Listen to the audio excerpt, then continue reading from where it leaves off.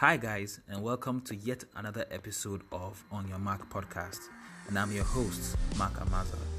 The On Your Mark podcast is a twice a month podcast, and for half an hour, we'll do a deeper dive into the most important political and economic happenings in Nigeria.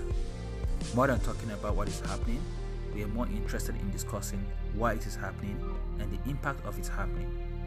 This is also not going to be a one-way conversation. I'm looking forward to hearing from you through your comments and questions. You can email me at mark.amaza@gmail.com. You can also tweet or DM me via my Twitter handle at Amazonic, or leave voice messages on this podcast page via the Anchor.fm app or website. So, let's get started for this week. So for this week, let's start by taking the very first message I've received on this podcast.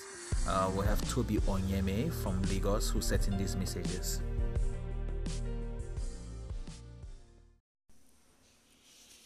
Hi, Mark. This was a very educative podcast. I mean, it condenses everything that's the major highlights of this week. So those who don't have the opportunity to constantly look through news and recent happenings can use Sundays like this to go through what's happened over the course of the week. Like me, we share a similar struggle, I guess, of tending to speak too fast when recording, but I took extra effort to play back, some string of words that I couldn't hear clearly, so you could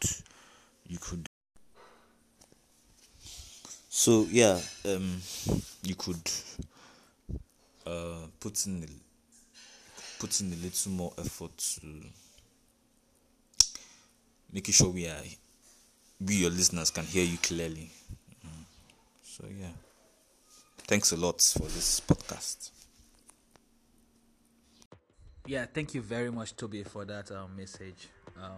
Really appreciate your kind words. And you're right. I do have a tendency to speak too fast, especially when I'm excited. So keeping that in mind, I will try to be more to be clearer when I'm speaking, so that you don't get to miss a thing.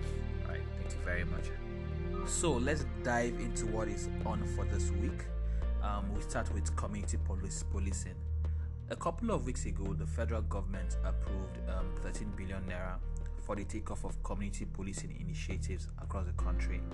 Now, under this community policing initiative, communities will be able to form security structures according to a standard national procedure and prescription for all states to comply with.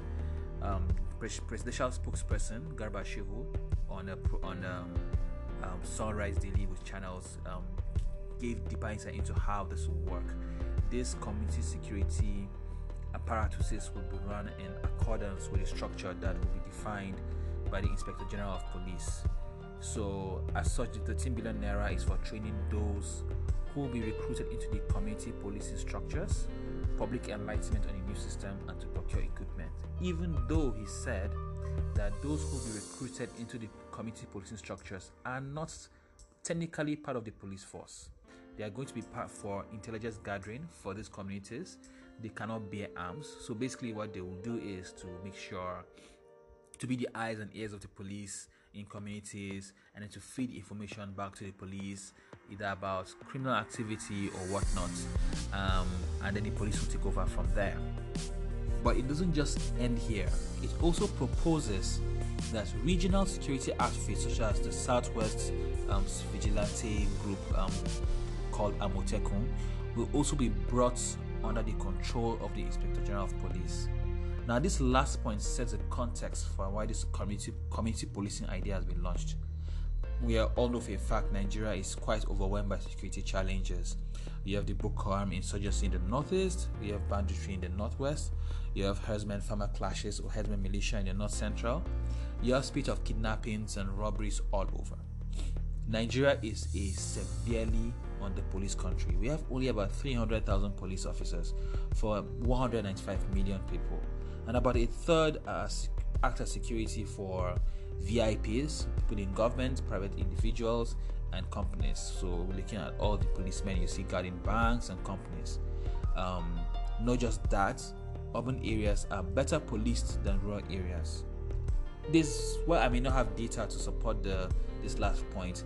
It can be pretty much assumed by the fact that rural areas have more crime than urban areas. Vast spaces between them creates those open spaces for criminals to exploit.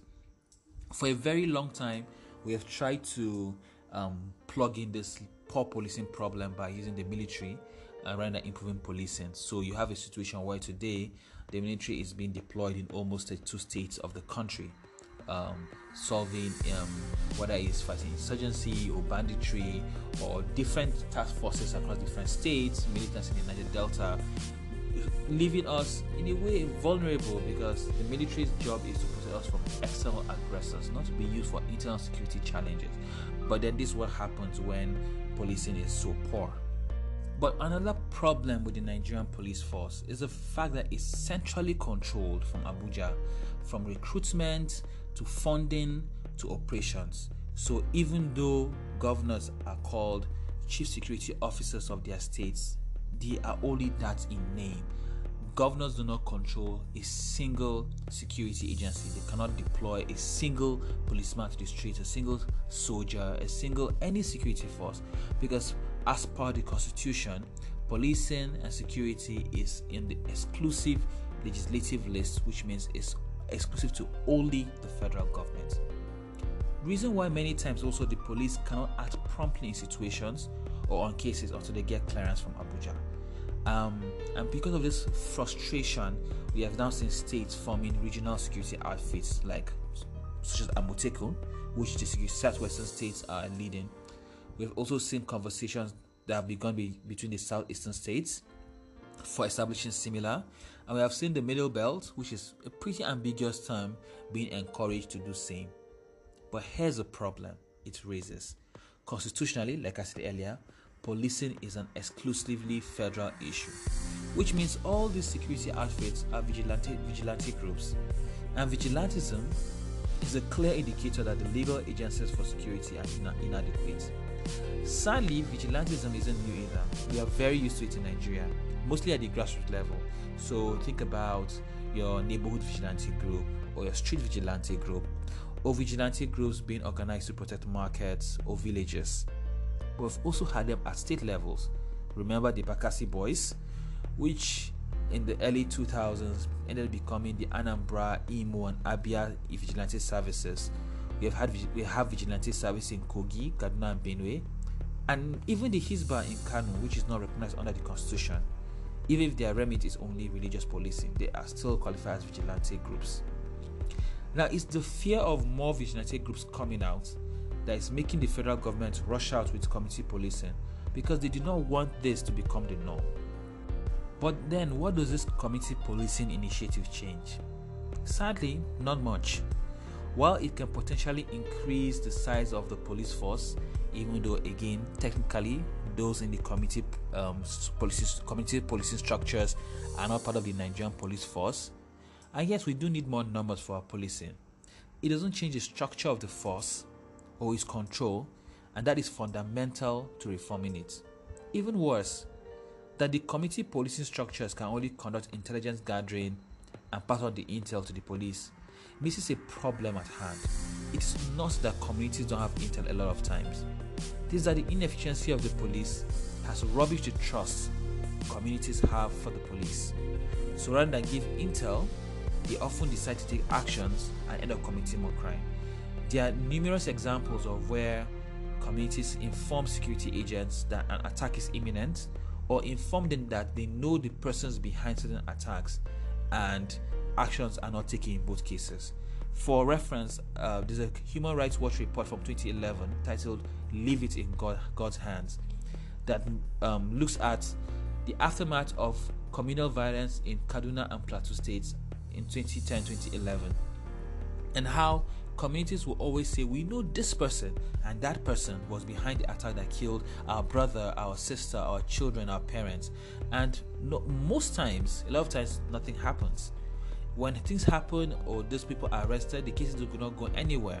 And that's also a consequence of the federal policing. And I'll explain why. So imagine there's a community of violence in a part of Kaduna State, and a police person, a suspect is arrested, and there's a policeman who is the investigating police officer, who is supposed to be witness in court.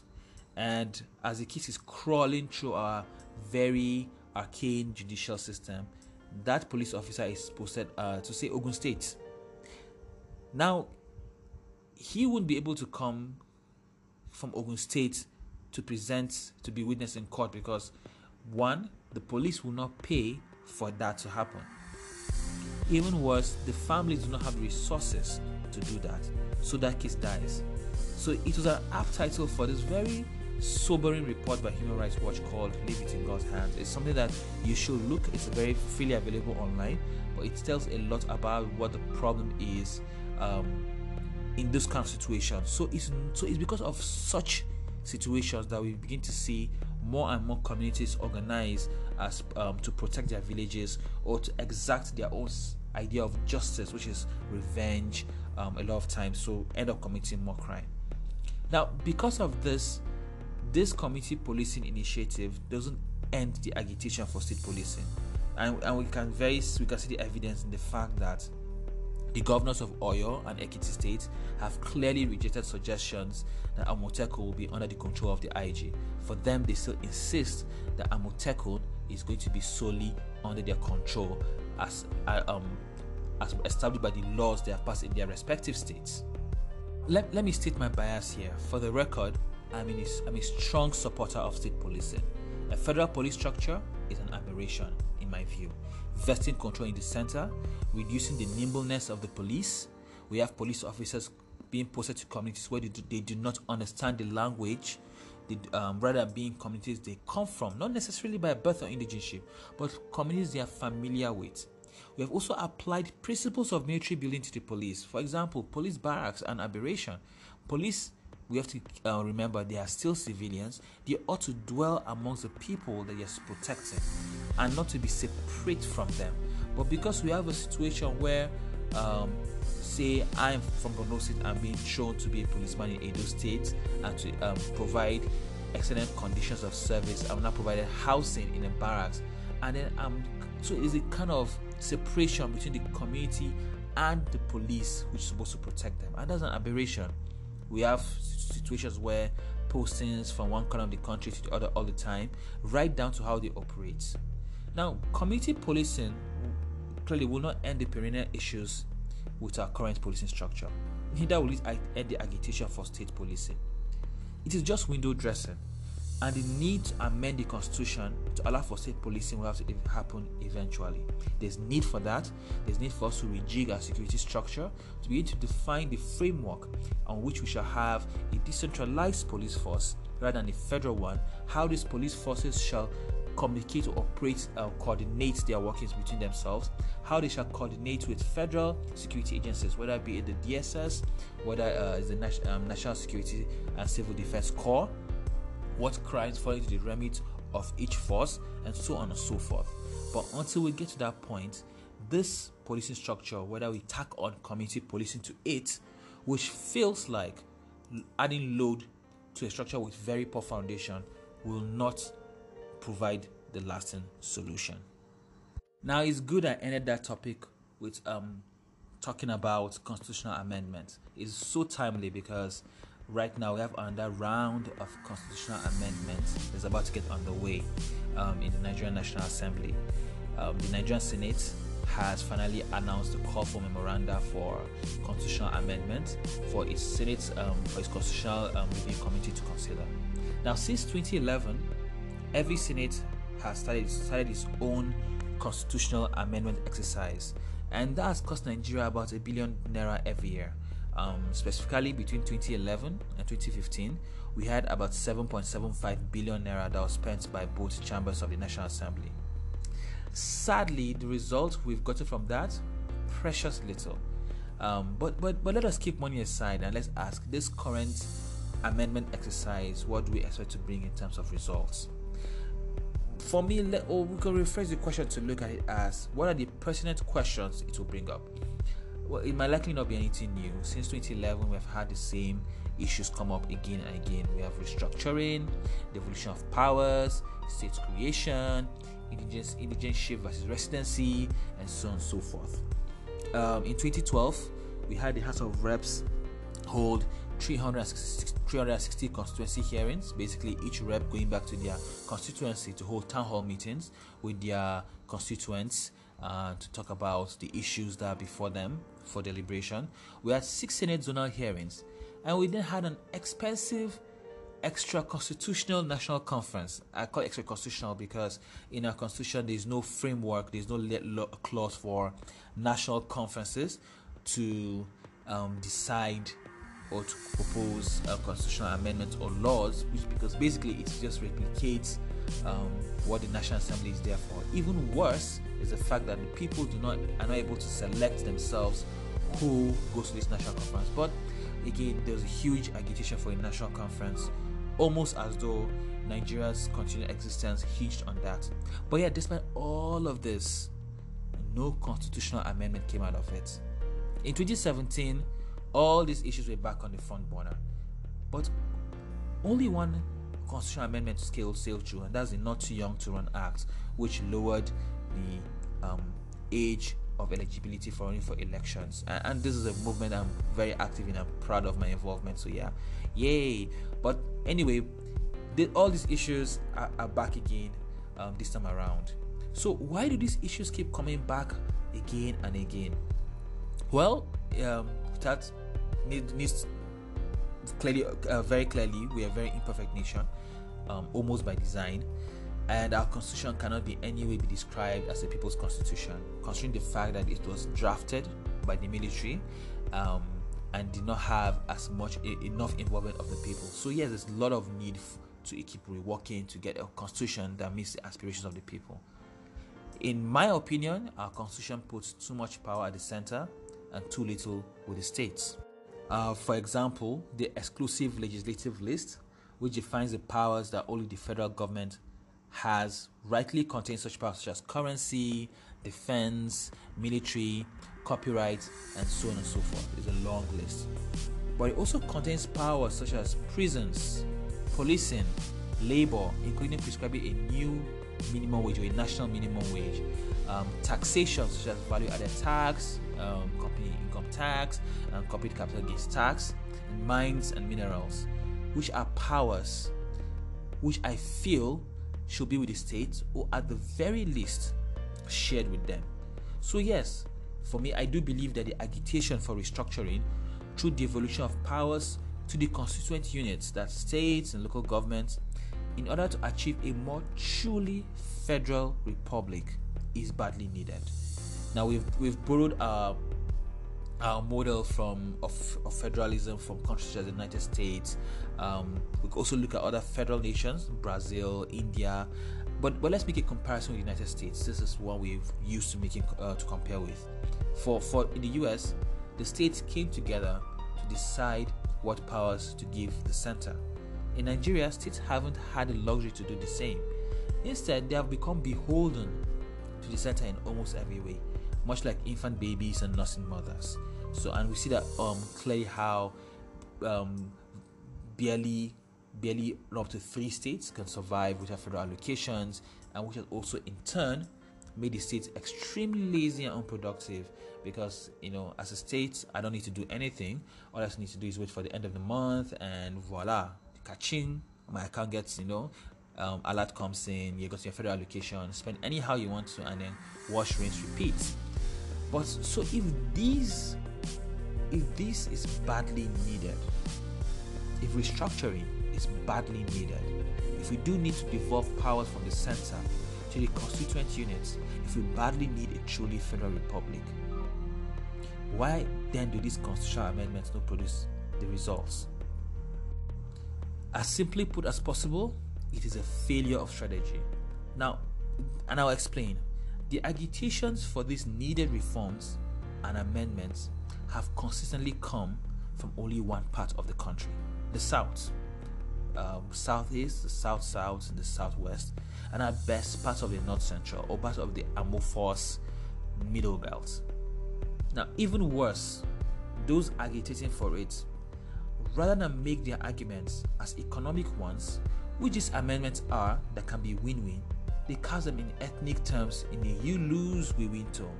And so yes, the North gets accused, and rightly so, of being resistant to the idea of restructuring or truly fiscal federalism or devolving powers. Some will throw in things like, oh, they are parasitic, or they depend only on all the income of the South, and so on and so forth. But it also depends on how you frame it.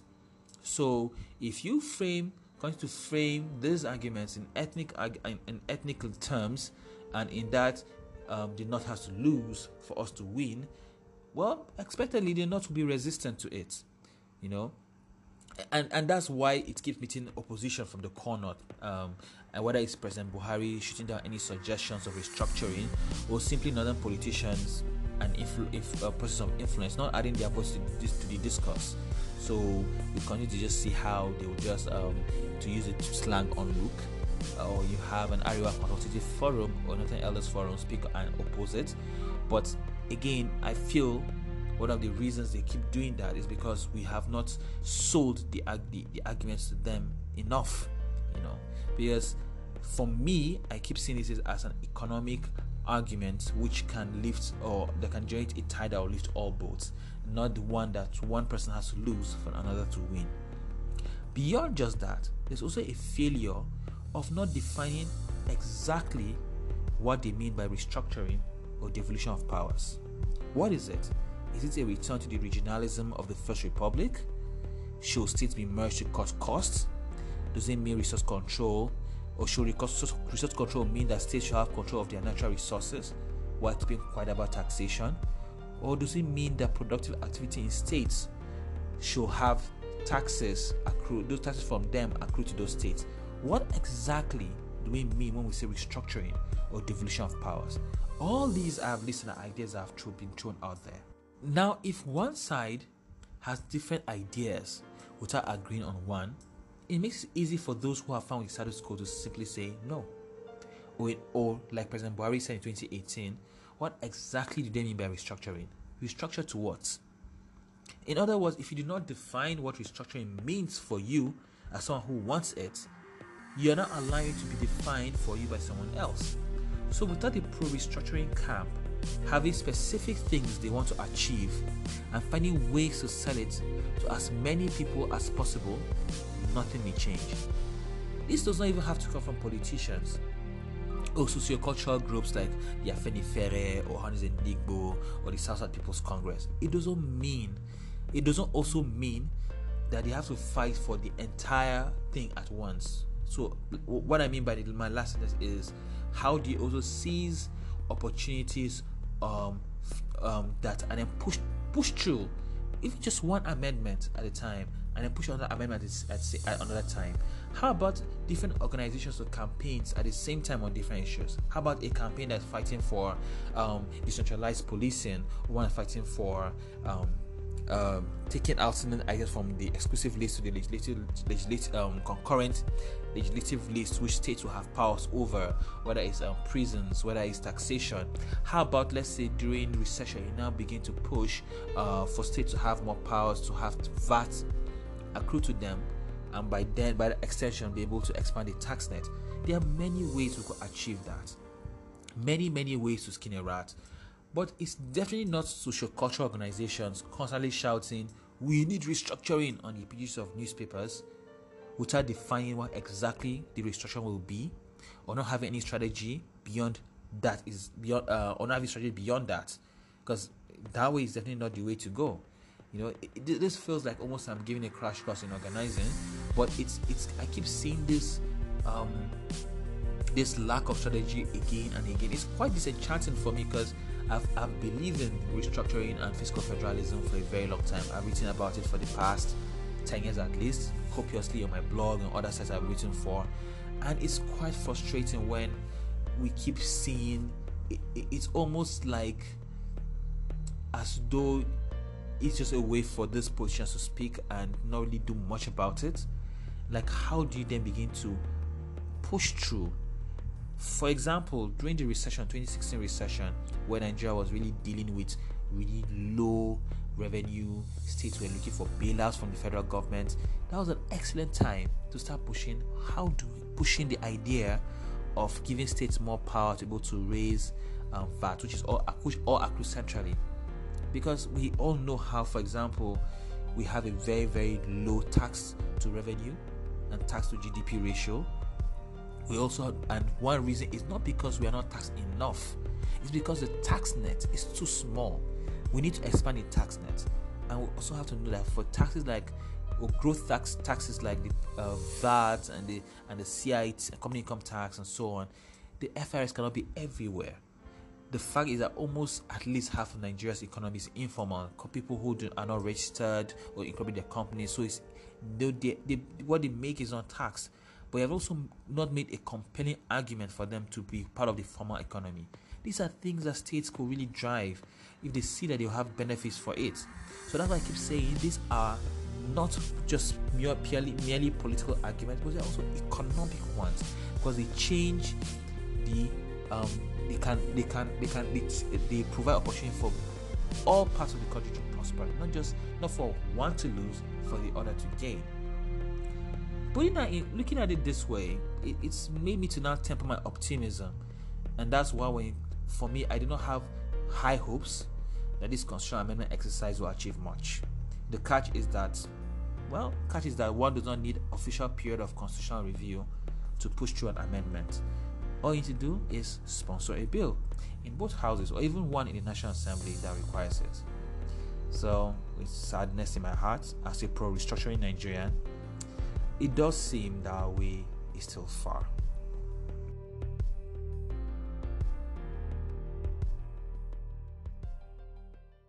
And so let's go to the last issue we're going to be discussing on this week's episode of On Your Mark podcast.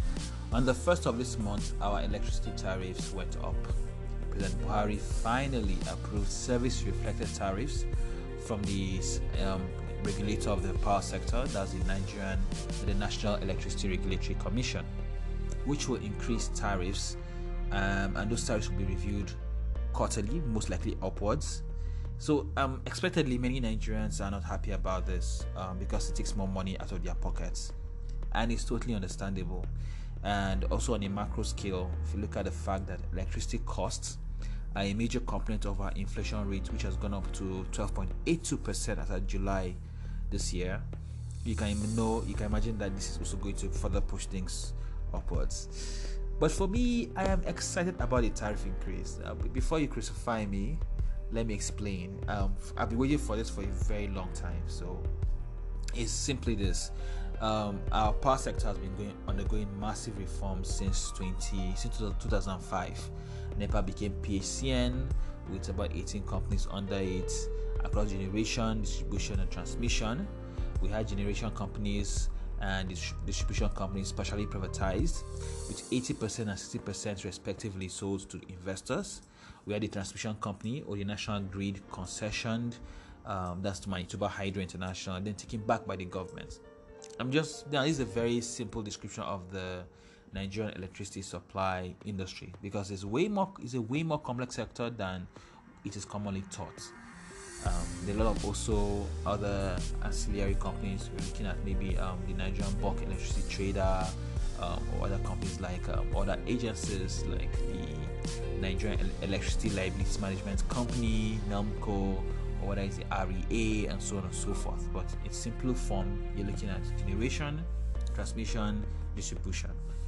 But one key requirement to making this transition from a state monopoly, a sector that is monopolized by a state company, to a private sector market, electricity market, was that tariffs had to go up.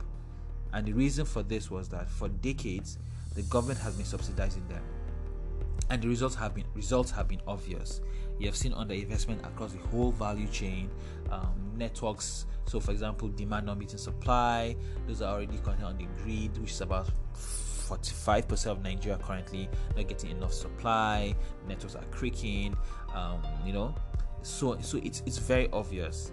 So if we needed to drive private sector investment in, tariffs had to go up, because the government cannot afford to continue subsidizing, and nobody will put money in if they do not know how to get it back up. So NERC, as a regulator, came up with a methodology called the Multi-Year Tariff Order, or MITO, which provides for reviews of tariffs over 15 years, limited manual reviews every year based on certain parameters such as inflation, exchange rates, gas prices, and major reviews every 5 years with all inputs reviewed by stakeholders. Now, the idea behind this is for the tariffs that will grow up gradually to be cost reflective, as opposed to it going up all at once, because people need to be able to adjust, and as service is improving, they're making savings from either making more money from using power, or spending less on generators. They're able to also use that spendings to buy more power from the grid. So what then went wrong? Simply put, politics happened. First, there was a rather bad move to reduce tariffs in March 2015, on the eve of the 2015 elections, just like 2 months after the tariffs had gone up.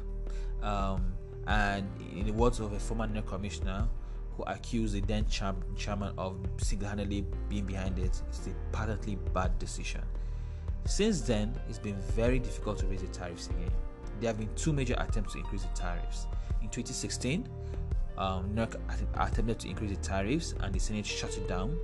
And in April this year, and it shut it down again, albeit for a more reasonable excuse of the economic impact of the COVID-19 pandemic. And so it was pushed to July before being pushed to September, where it's now finally happening. But in this interim, where tariffs have been held below the cost of producing the power, the government has had to support the sector with a lot of financing, whether it's from MBET, which is the bulk buyer of power. So MBET's role in the sector is that it buys power from generating companies to the grid, and then to distribution companies, and collects payments, and all of that. And you had it financed by a World Bank loan of up to $700 million. Or you also have the central bank, which also be giving intervention funding. Without this funding from the CBN, MBET, and other sources, the sector will have gone bankrupt. And even as it is, it teeters on the brink of insolvency. We continue to see Gencos and Discos complain about how they are not making money and all of that. And it's a tough story to sell, because the average Nigerian goes, but I don't see power. Which power? So how can you not be making money? Or they start talking about other issues like how much you're charging me for lights, estimated billion, and so on and so forth. But even worse, it has made it difficult for new investments in the sector, since tariffs are far from reflecting costs. So why are the tariffs changing now? Why now? And what does this change mean? In order to access a $1.5 billion loan for the federal government, and another $750 million specifically for the power sector, the World Bank made the introduction of new power tariffs a prerequisite. And because we badly need the money, we've had to fall in line. So it's one of the reasons why I say I like what's going on. So impact, well, yes, power costs are going up. Of course, not a popular thing, but the good thing is to give investors the confidence to put money in, knowing they can make returns, and not have to be continually scared that their investments will be a bad one. Of course, increasing tariffs alone isn't the solution to the power sector's problems. For example, we need to increase metering rates. Currently, only 40% of power consumers in Nigeria are metered. And that has contributed largely to distribution companies unable to collect the revenue for the power they sell. And that creates a ripple effect across the entire value chain. So good thing that the federal government has also waived import duties on meters for the next 1 year in order to increase metering. We could start begin to wonder why they thought having a 35 import duty on meters was going to allow them to achieve the goal of universal metering, but that's conversation for another day. But this move will end estimated billing for customers. So on the customer side increases accountability. You know how much you're consuming for power. You're able to plan for it, all of that. But it also reduce collection losses for discos, so they get to collect more revenue. And the net effect is that you have an improved efficiency in the entire sector, better power supply, and all the benefits that come with it. Now, here's the thing: the catch is this: as much as this tariffs are going up, it's still cheaper for grid power. Is still cheaper than running your generator, especially those who use smaller generators. I better pass my neighbor are even really inefficient, so you're spending more on them. So this is why I do not see this as a bad thing, But now, why this won't be immediate? The gains won't be immediate. The pains we'll experience now is only for the time being before things get better. And so this is it for yet another episode of On Your Mac podcast. It's been so much fun as always, and looking forward to doing this again in 2 weeks' time. Don't forget to send in your comments and questions either via email, mac.amaza@gmail.com. That's mac.amaza@gmail.com. Tweet or DM at Amazonic at AMASONIC, or by sending a voice message via the Anchor.fm app or website from the podcast page. As always, shout out to the talented producer Sizzle Pro for this awesome background music for the podcast. So until then, see you in 2 weeks' time, and be good.